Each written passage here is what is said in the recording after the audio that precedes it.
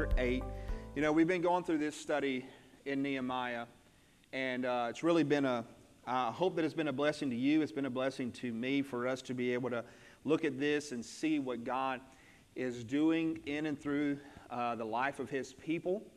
And it's a good way for us to just see how God interacted with people in the Old Testament, but it's a real correlation, or we can look at it and see how God relates to us today.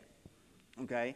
And when we understand that we may not be going through the same battles that they're going through, or having to rebuild the walls or the city as they were having to go through, but at the same token, we can see how those things are in reference to us today. Okay? And so as we look at this morning, this is going to be something that we don't necessarily practice today, as far as going through certain feasts or certain things that God had established to Moses and also to the children of Israel when they were led out of Egypt.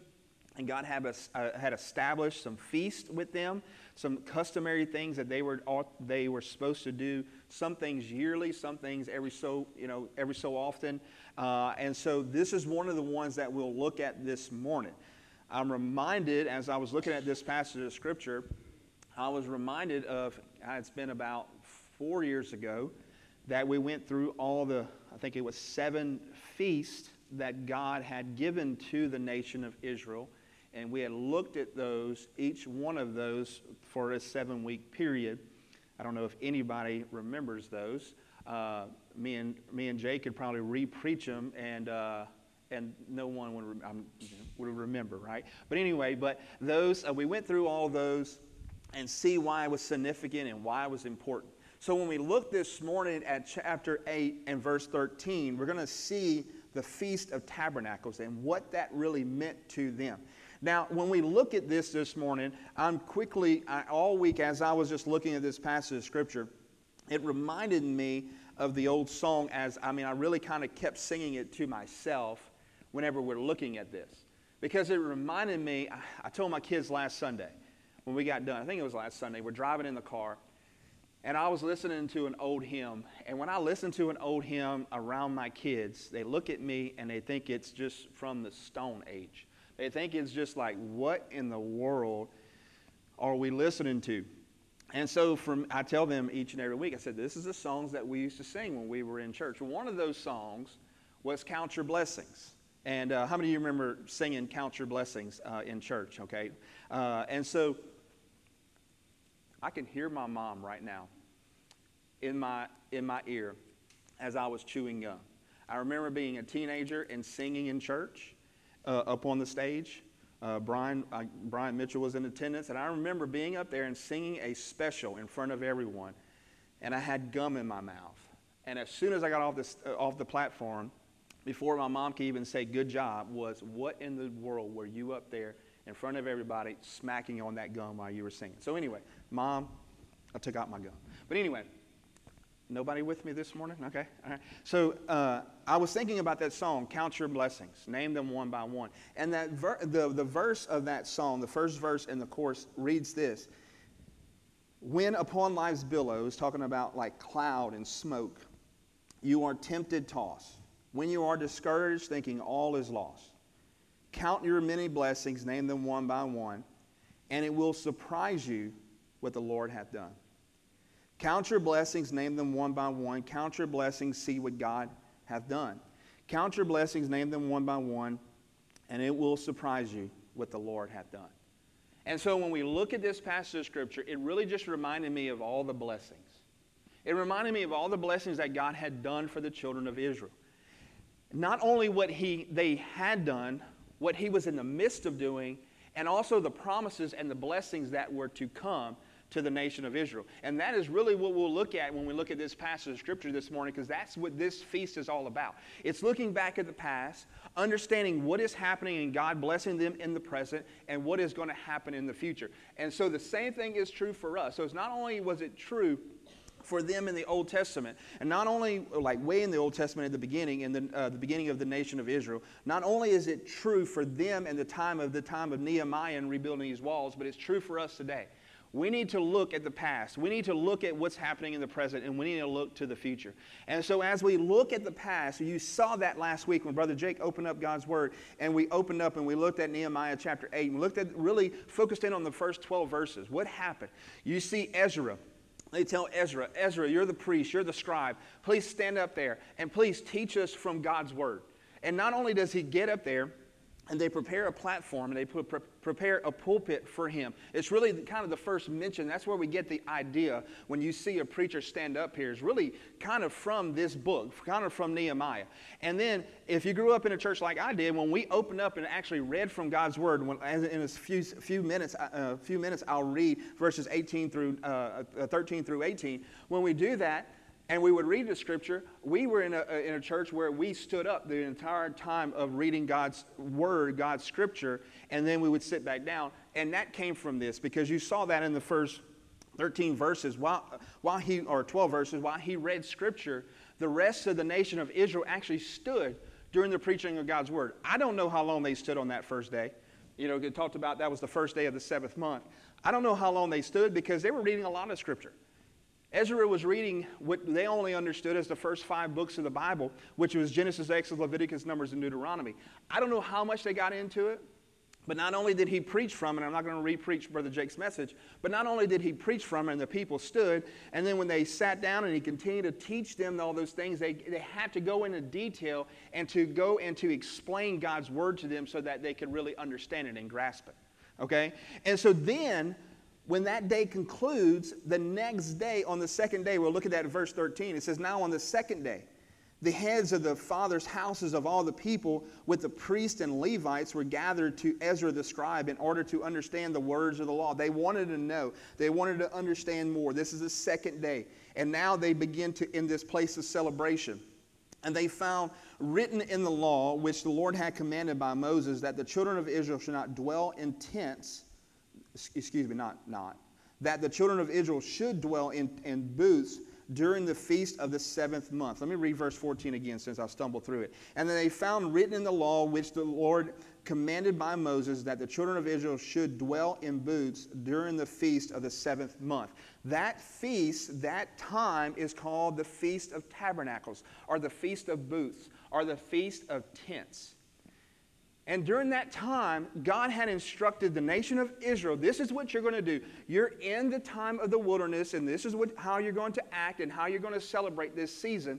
But then later on, when they get to the book of Joshua, when they really go in there and fight for their land, they fight for their property, God gives it to them. And it's a picture in the book of Joshua. When they go in there, it's not only having life as a nation and as a people, but now as when they have their land, it's now abundant life. It's really a good picture of us not only being saved, having a relationship with the Lord, but really being able to walk in the goodness of God and really dwell in those things. It's actually not having just life, but having abundant life, okay? And so when you see them walking in there, and now they're able to, later on, David is able to help Solomon and build that temple and build that real foundation for God's people to worship in that place. And no longer are they in tents and little temporary situations in their everyday life, not only as a people, but also as a nation, not only in their own personal home life, but also as a nation when they worship. Let me make this a little bit more clear for you. David, whenever he was thinking about the tabernacle, he makes a statement, not only to the prophet, but he also makes a statement later on to God. He said, God, why is it fair that I live in such a beautiful home, in a palace, but yet the place of worship is still in a tent, in a temporary setting? He says, God, I need to build you a house, a beautiful place, a place that is made with stones, a place that is permanent. And God said, great idea, but you're not going to build it. Your son Solomon is going to build it. So not only does Solomon build that temple and then dedicates it to the Lord, but now the nation of Israel, the people are no longer living in temporary structures, and the place of worship is no longer a temporary structure. Okay? And so what God institutes is this thing right here this feast called the Feast of Tabernacles. And what's happening here in verse 14, he says, listen, during this time, he says, and they found in the law, which the Lord had commanded by Moses, that the children of Israel should dwell in booths, in tents, in temporary structures during the feast of the 7th month. And he says, listen, this is what I want you to do. He goes, I want you have a house, you have these walls, you have the temple, you have all of these things, all these great structures. But he says, now I want you for this 1 week to go and live in this temporary setting all over again. So guess what the people would do? It continues to tell us here in verse 15 that they should announce and proclaim in all the cities and in Jerusalem, saying, go out to the mountain. He says, I want you to go out there and bring olive branches, branches of oil trees, myrtle branches, palm branches, and branches of leafy trees to make booths as it is written. And he says, listen, I want you to go out there into the mountains. I want you to go out there in this place of wilderness. He goes, I want you to remember the place where you came from. He goes, it's important for you not to forget the desperate places that you were in. He says the nation of Israel, you remember the story, the nation of Israel comes out of Egypt, right? They were in bondage for years. And you understand whenever Pharaoh finally said, and Moses said, Pharaoh, let my people go. And Pharaoh finally had enough with it and let them go. And they passed through the Red Sea and they get on the other side. There was a quick journey to get to Israel. But God knew that they were not prepared for that first battle, so God takes them a different route. And because of their continual disobedience, they were in that wilderness and desert area for 40 years.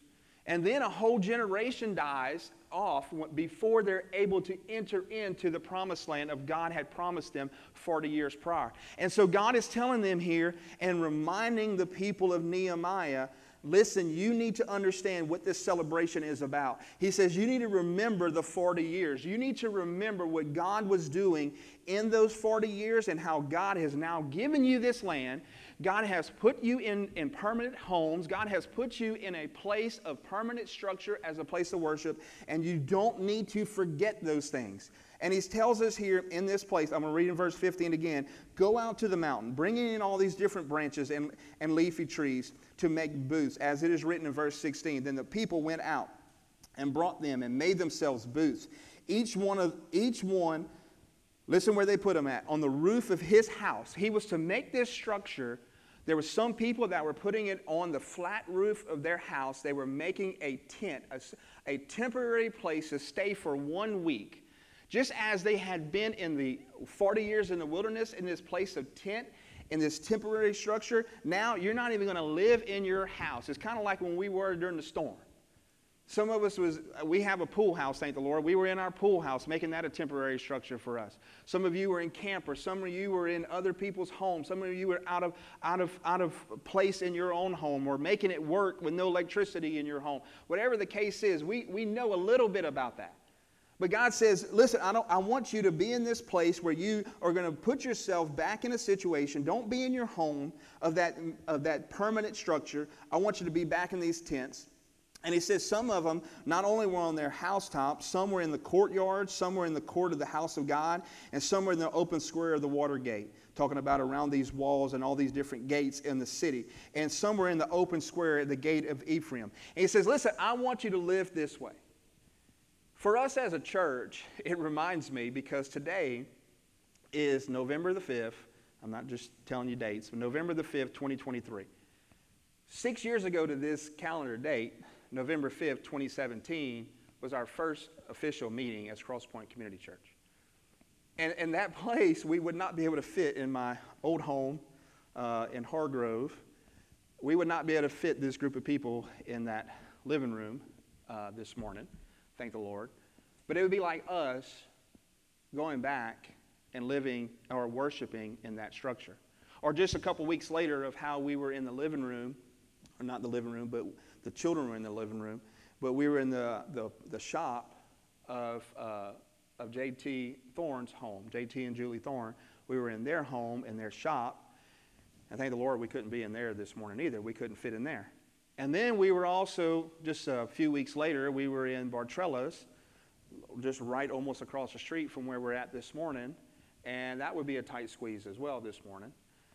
Then we were at the middle school for a couple years, tearing down and setting up in the cafeteria, and very grateful and thankful for that situation. But that was very temporal as well. That was very temporary. We've also met in the front yard of my home. We've also met at my home. We've also met at Nichols parking lot. We've met in a lot of different places. And now we're here, meeting here, and God has instituted all of those different things. But I think about also in my family, in the home that we're in now, or maybe going back to the time when we first started out, of understanding, sometimes we get so blindsided of all the things that are not going well for us right now. We get so blindsided about what's not going good for us right now that we cannot remember the beginning. We cannot remember the beginning and all the strides and all the lessons and all the things that God has given us and how really blessed we are right here and right now. And so God does this for a reason. God says, listen, I want you to remember where you've come from. I want you to remember those struggles. I want you to do that in a way of celebration as you have this yearly celebration. He says, as you come together and as you now are going to live in tents for a week. And he goes, because it's a time of remembrance. It's a time to really count your blessings and name them one by one. And so as we look at this, continuing on in verse 16, he says this is where they were going to be at. In verse 17, it says, so the whole assembly of those who had returned from the captivity made booths and sat under the booths. Since the days of Joshua, the son of Nun, until the day the children of Israel had not done so. Now, in some of the commentary that I was reading on this, they say, you know what? It was still being done, but I don't believe it was done in a celebration like it had been done during the time of Joshua. In the time of Joshua, they were really able to celebrate because they could see not only what God had done up to this point, because, man, they knew the situation had been completely different. When the time of Joshua, they were able to really get into their own home and their own property and really stake it out for themselves. And they knew what they had, and it was theirs. It was no longer just a promise, but now it was theirs. And so when they got to really celebrate this Feast of Tabernacles, boy, it was really a celebration. They were able to really see and count their blessings. But when things are not going your way and there's things that are happening, and there's for the people of Nehemiah, they had just gone through a long time of captivity, and then now their walls and their city and everything that they had known had been in just ruins and destruction. And when your life is in that situation, you may go through the routine. You may go through some of the feasts that God is talking about, and you may go in and as we talk about, just kind of play church or play happiness or play joy. And you may go through some of those steps, but are you really in a place of celebration? Now that the walls were back up and the city was being restored and the word got out and the gates are now open, are now open because they're built and the wall and the city is now secure and things are really just starting to happen again. And so now when they celebrate this, it's no longer just going through the routine. It's a real celebration. They're really able to celebrate as God has intended for them to celebrate. So when they get back in that tent on top of their house or in their open square and they're living in that tent for a week, they're just like, you know what? God has really been good to us. God has been good to us. But what about all the time of loss? What about all the time of destruction? What about all of those times? And they just start counting their blessings one by one. Yes, God has brought us through all those things, but in the midst of sorrow, they still had joy. And they're able to really celebrate it and really understand it even more when they're put themselves in that situation of that time of in the booths, in the time of those temporary structures, in those tents. And so he tells them, and he continues on, I should say, in verse 17, and finishes off. I left it off for a reason. It says, and there was very great gladness. Now I love how it goes in a little extra for us right there. It doesn't just say that the people were glad. It's very great gladness. The people were really in a place of celebration and excitement because they understood what God was really doing for them in this period. They understood not only the past, they understood of how God had brought them through all these different things as a people. They understood now in the present of what was happening. Now you got to understand, there's people that really believe that when the timing of different things are happening, of this Feast of Tents and all these different festivals that were happening, many people believe, I mean, we understand it in our calendar, that this would have happened in about mid-September into the beginning of, or end of September, excuse me, to the middle of October, that this festival would have happened. And it would have happened in this 9th month from the 15th day through the 21st day, okay? 7 days that the feast would have happened, and then it would have been a time of celebration. And what they were doing was, it was really during the time of harvest. It was a time to celebrate of all the many blessings that God had given to them. It was a time of harvest. It was a time to really gather. It's like our Thanksgiving time of really gathering and being thankful for all the things that God had done. And so in that timing of it, it's a really, not only was it timing in their season, and God had that place in celebration for them, but it was really fitting in timing. The timing was right whenever they read from the Scripture, and they realized, boy, we really need to implement this, and we really need to celebrate it the way it's meant to be celebrated. Now, I want us to understand, as they're celebrating this in this place of harvest, is what God had given them. So not only are they celebrating the past, but now they're celebrating the present, and they're celebrating all the things that God had given to them. Now, I tell people all the time, you got to be very careful when you're talking about God. In a situation of, you know, I'm in this relationship with you, God, because of all the things that you can really give me. Then I always tell people, listen, God is no more than a glorified Santa Claus. I want. Will you give me this? We were in Hobby Lobby yesterday, and thank the Lord, I came out with I still had my wallet, you know, I still had a little bit of money. No, anybody with me, guys? No? Okay, so anyway, Hobby Lobby. And there was like 20 signs that kept on saying, Santa, stop here. You know, like, please stop here. Glorified Santa Claus. That's sometimes what we make God out to be, is that, God, I just want you to hear me. I just want you to hear me. And when you hear me, I just want you to give towards me. That's it. I just want you to give towards me. Give me something. And my grandmother she's about 85. She still tells this story that whenever she used to ask me as a kid if I wanted to go to the store with her, and the first words out of my mouth was, what are you going to buy me? What are you going to give me? If I go to the store, you're telling me that there's candy involved, you're telling me there's some kind of toy, something that you're going to give me, then yes, I am there. But if I'm just going for the ride, just for the fellowship with my grandmother, like, count me out. I'm going to stay back at the house, right? But we understand when we're talking about this and about the goodness and the celebration and the harvest, we need to thank Him for all the things that He's given us. But above all those things, we need to thank Him for Him. We need to thank Him for Him. We don't need to lose sight of the gifts that we're getting and lose sight when we see all the gifts, that we lose sight of the giver.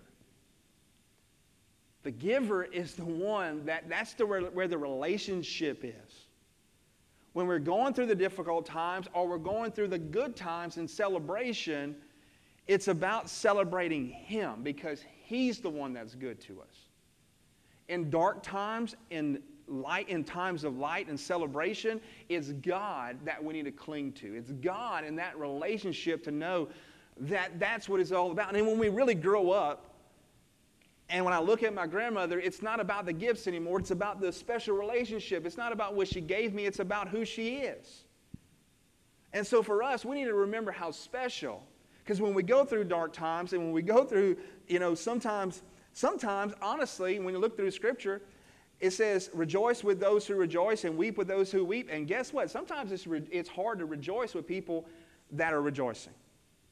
Because sometimes we get really jealous about it. But we need to, and even times of good and even times of bad, we need to remember that God is the one that's there for us.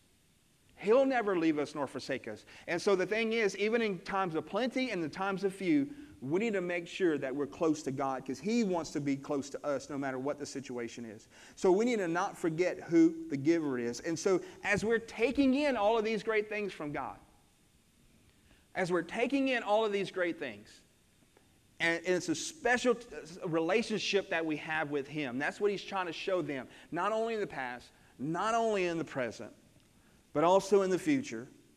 He tells them in verse 18, also day by day, from the first day, he's talking about of this feast, it's 7 days. They start out on the Sabbath day. Okay, they start out on the Saturday for them, which is the Sabbath day. They start out on that day and they go all the way to the Friday. That's the actual time of the Feast of Tents, the Feast of Tabernacles. Okay, and then on that, and then they finish off the whole entire thing, the whole entire celebration, on the 8th day. Okay, so that is the week. That's the next Sabbath day. They are not to work. All they're to do is celebrate. And so what he's telling them here in this verse, in verse 18, he says, also day by day, from the first day until the last, he read from the book of the law of God, and he kept the feast 7 days, and on the 8th day, there was a sacred assembly according to the prescribed manner. And so what he was telling them to do is not only is it important for us to take in all the things of God, but you see, and through Scripture, and if you do a little research into this Feast of Tabernacles, that they were also to give to other people. When we're taking in, it's important for us to be giving out as well. And so he's telling us here, he's telling us and showing us that we ought to look at the past, understand of all the things that God has given to us, understand the present, all the things that God is still giving to us and doing in our midst, and also how we can see the things of Christ. And I'm going to talk about this just a little bit more, but how all the things that are going to happen and how we look and anticipate the return of Christ and how we are to live in those truths about and God's promises. But also when we're taking in and we're getting from God, it's not just for us to just take and just to sit and just to gather more and more things, but it's also of God using us as instruments and vessels so that we can be the people that are being used by God in other people. And so we don't just get to just keep, we get to continue to give. And so God is telling us and showing us that this is what this Feast of Tabernacles was all about. And this is the proper way of celebrating it. And so as we see this, I can just really imagine the people in a real place of celebration and understanding all the things that God had given them. And so in some of the other feasts that God had, whether it was the Passover, which was, we remember the story of the Passover of how if you had the blood written on the doorposts, and the death angel would come by, and if you had that blood on the doorpost, then that oldest child was saved, meaning that you did what you were supposed to do. But if you didn't, the death angel would come by and would take the oldest son from the home. But it was a place of remembrance when they got to continue to celebrate the Passover years, each and every year. It was a time to really, in this Passover, to remember what God had done for them. And it was a picture of the death of Christ, of how God was our sacrifice for us. It was no longer the lamb's blood that was on the doorpost, but now it was the Lord Jesus Christ on the doorpost of our heart.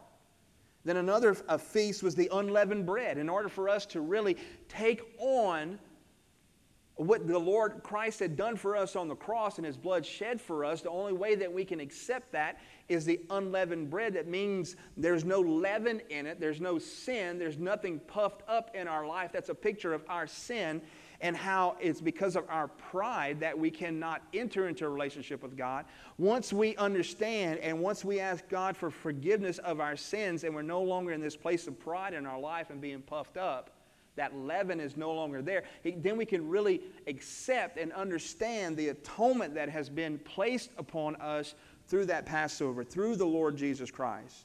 Then we understand another feast where it talks about the Feast of Weeks.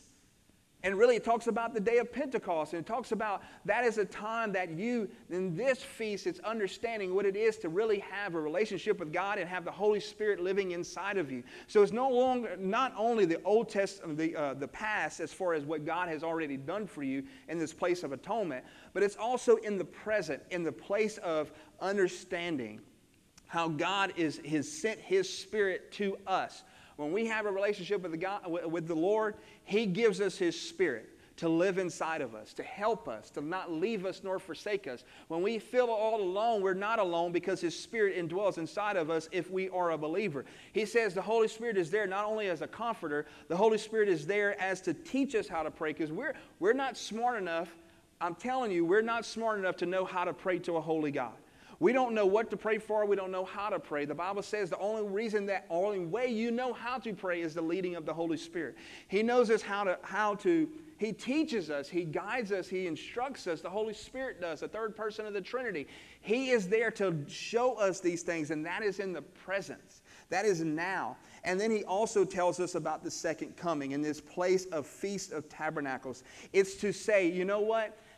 I'm living in this temporal situation, but I know that there's something better for me. I know that in the future, God is coming back for me in the second coming. I know He's going to establish His earthly kingdom and a new heaven and a new earth with me because of my future plans that God has for me also. And so all of these things are so important for us to understand of how not only God does so many great things for us in the past and how we can learn from it and celebrate it, but also in the present that we would know and understand and count our blessings. Because sometimes in the present, in the right here, right now, we lose sight of it. And understand that God, one of the greatest things, do you understand when we really, in this present time, the Old Testament, I say this a lot, but I want us to understand this.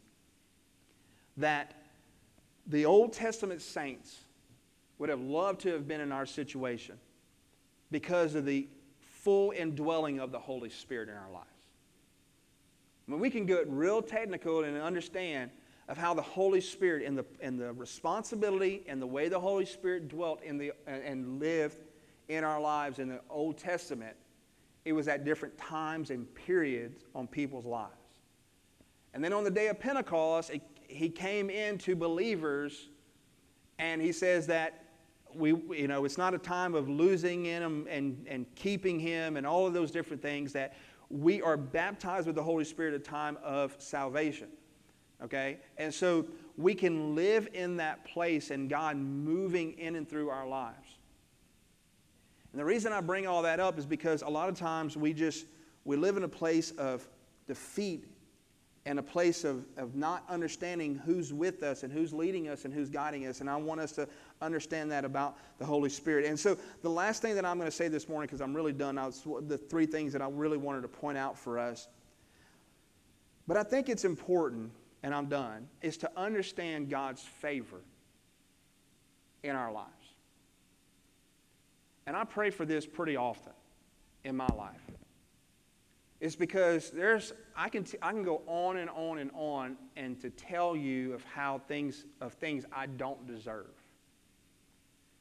And not only for us who feel like we don't deserve some things, there's things that we do and things that happen to us that we don't understand. Why did these things happen to me? I don't deserve those things to happen to me. And the word and the key thing for me is favor. When God just shows favor to you. Maybe in times of you're just going, think about Mary as she's just a virgin girl and there was nothing unique or special about her, but God showed favor to her. And so before anything crazy happened in her life, God just gave her favor. But I think about when we do go through different things and we're trying to navigate through life and bad things are happening to us and difficult situations are happening, of how God can still show favor in our life. And it says here, and I just pulled this out because I thought it had some significance when it talks about favor. In verse 16, the last word in verse 16 is Ephraim. And some of the kids in here can tell you who Ephraim is if you don't know who he is. But Joseph had 2 boys. And one of those 2 boys was Ephraim. There was Manasseh and Ephraim. And, you know, when I started thinking about him, it says that it was at the gate of Ephraim when all these tents were being placed. Some of them were there. And I just really wanted to, and I'm going to be done. I just want to talk about, like I said, about favor for just a second. There was no reason why this boy had favor on his life. He was the second of Joseph's 2 boys. And Joseph had placed him in front of his daddy for Manasseh to be on the right side and Ephraim to be on the left side. And if you know anything about Jewish tradition, when he was to turn to his right side, he should have given the full blessing, the major blessing, to that oldest boy. But yet what Jacob does when he's blessing Joseph's boys, he actually turns his hands like this. And for whatever reason, because he knew what was going to happen, because God was giving him the insight, he actually blesses Ephraim more than he showed favor to Ephraim more than he did to Manasseh. God gave him favor, and he really didn't have to give him favor. And then you think about Ephraim and Manasseh's daddy, Joseph, and of how Joseph had the favor from his father. He had favor from him, and he was the one that had given him the coat of many colors. Why did he give him that favor? He loved that son, and he gave him favor. And it's something special when God his eyes look upon you. And he tells us that just as God, when he looks at his son, he looks at his darling son. That he has favor upon his son. And when we're under the Lord Jesus Christ, the same favor that God shows his son, he wants to show us. So not only was Joseph shown favor, I can go on. I can tell you about Joseph's mom, Rachel, how she was shown favor. Of how when Jacob was looking for a wife, that he goes and he sees Rachel and she's beautiful and he wants her, but the daddy doesn't let him have her. He wants him to have the oldest daughter, Leah, and then he makes her marry Leah. Then later on he has to fight years later to marry the one he wanted, the one that he showed favor to. Jacob himself was shown favor as well, how he was able to maneuver to get his brother's birthright from him so his daddy could show him favor. And on and on. Abraham, what was Abraham doing? Abraham was just a man living and tending his sheep and working in his own country. And God says, Abraham, I'm going to make you a great nation. He goes, the people who bless you, I'm going to bless. The people who curse you, I'm going to curse. Abraham didn't do anything special. Abraham wasn't anybody special. God had simply just showed him favor. And so for us this morning, as we conclude, say, God, I understand of all the blessings that you had given me in the past. God, I understand the things that you're doing for me right now in the present. And I need to be conscious. I need to be aware of those things. But also, God, in the future, as I know you have promises for me in the future, God, I need and want your favor in my life. And I hope that's our prayer this morning. I hope that we see what God was wanting to show them in this special place and time in their life. We need to understand that in our hearts and lives as well, so that we could really be true to what God is wanting to do in our life. Let me say that again. God is wanting to do great things in our life, and we need to be true to that. We don't need to be doing our own thing, going our own way, not living in those promises, not living in those truths, and allowing the enemy and allowing ourselves to leave us in a place of defeat in the past, but understanding God's blessings that he has for us in the past, in the present, and also in the future. And in our daily life, just asking God, is the reason I brought it up, in our daily life, just asking God, God, would you be just so gracious to me? God, would you just show favor to me?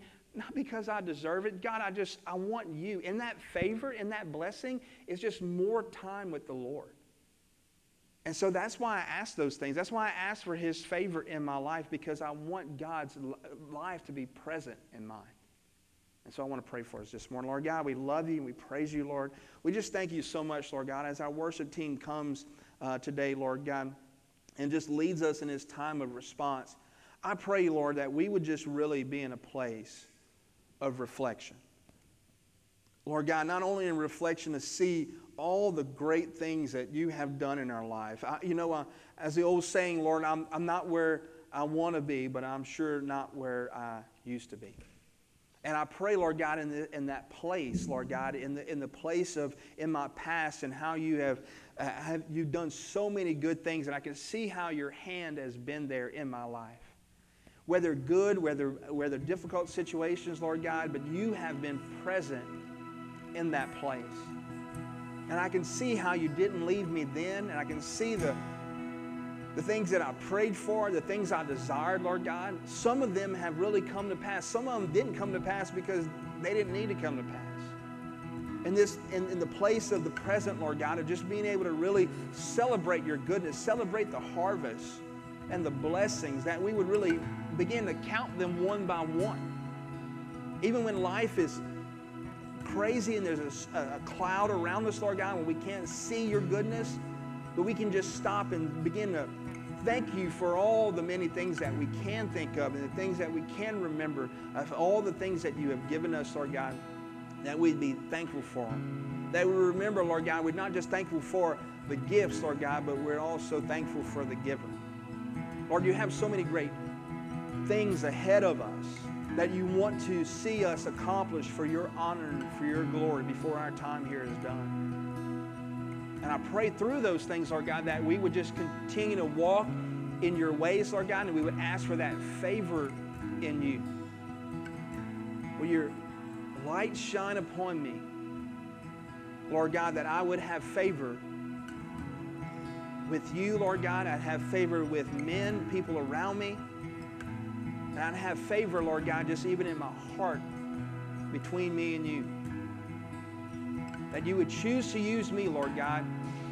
You would cross the hands where I would be the one that you're shaking the hand with, Lord God, and giving the promises that you're wanting to use me just because my heart is open to you.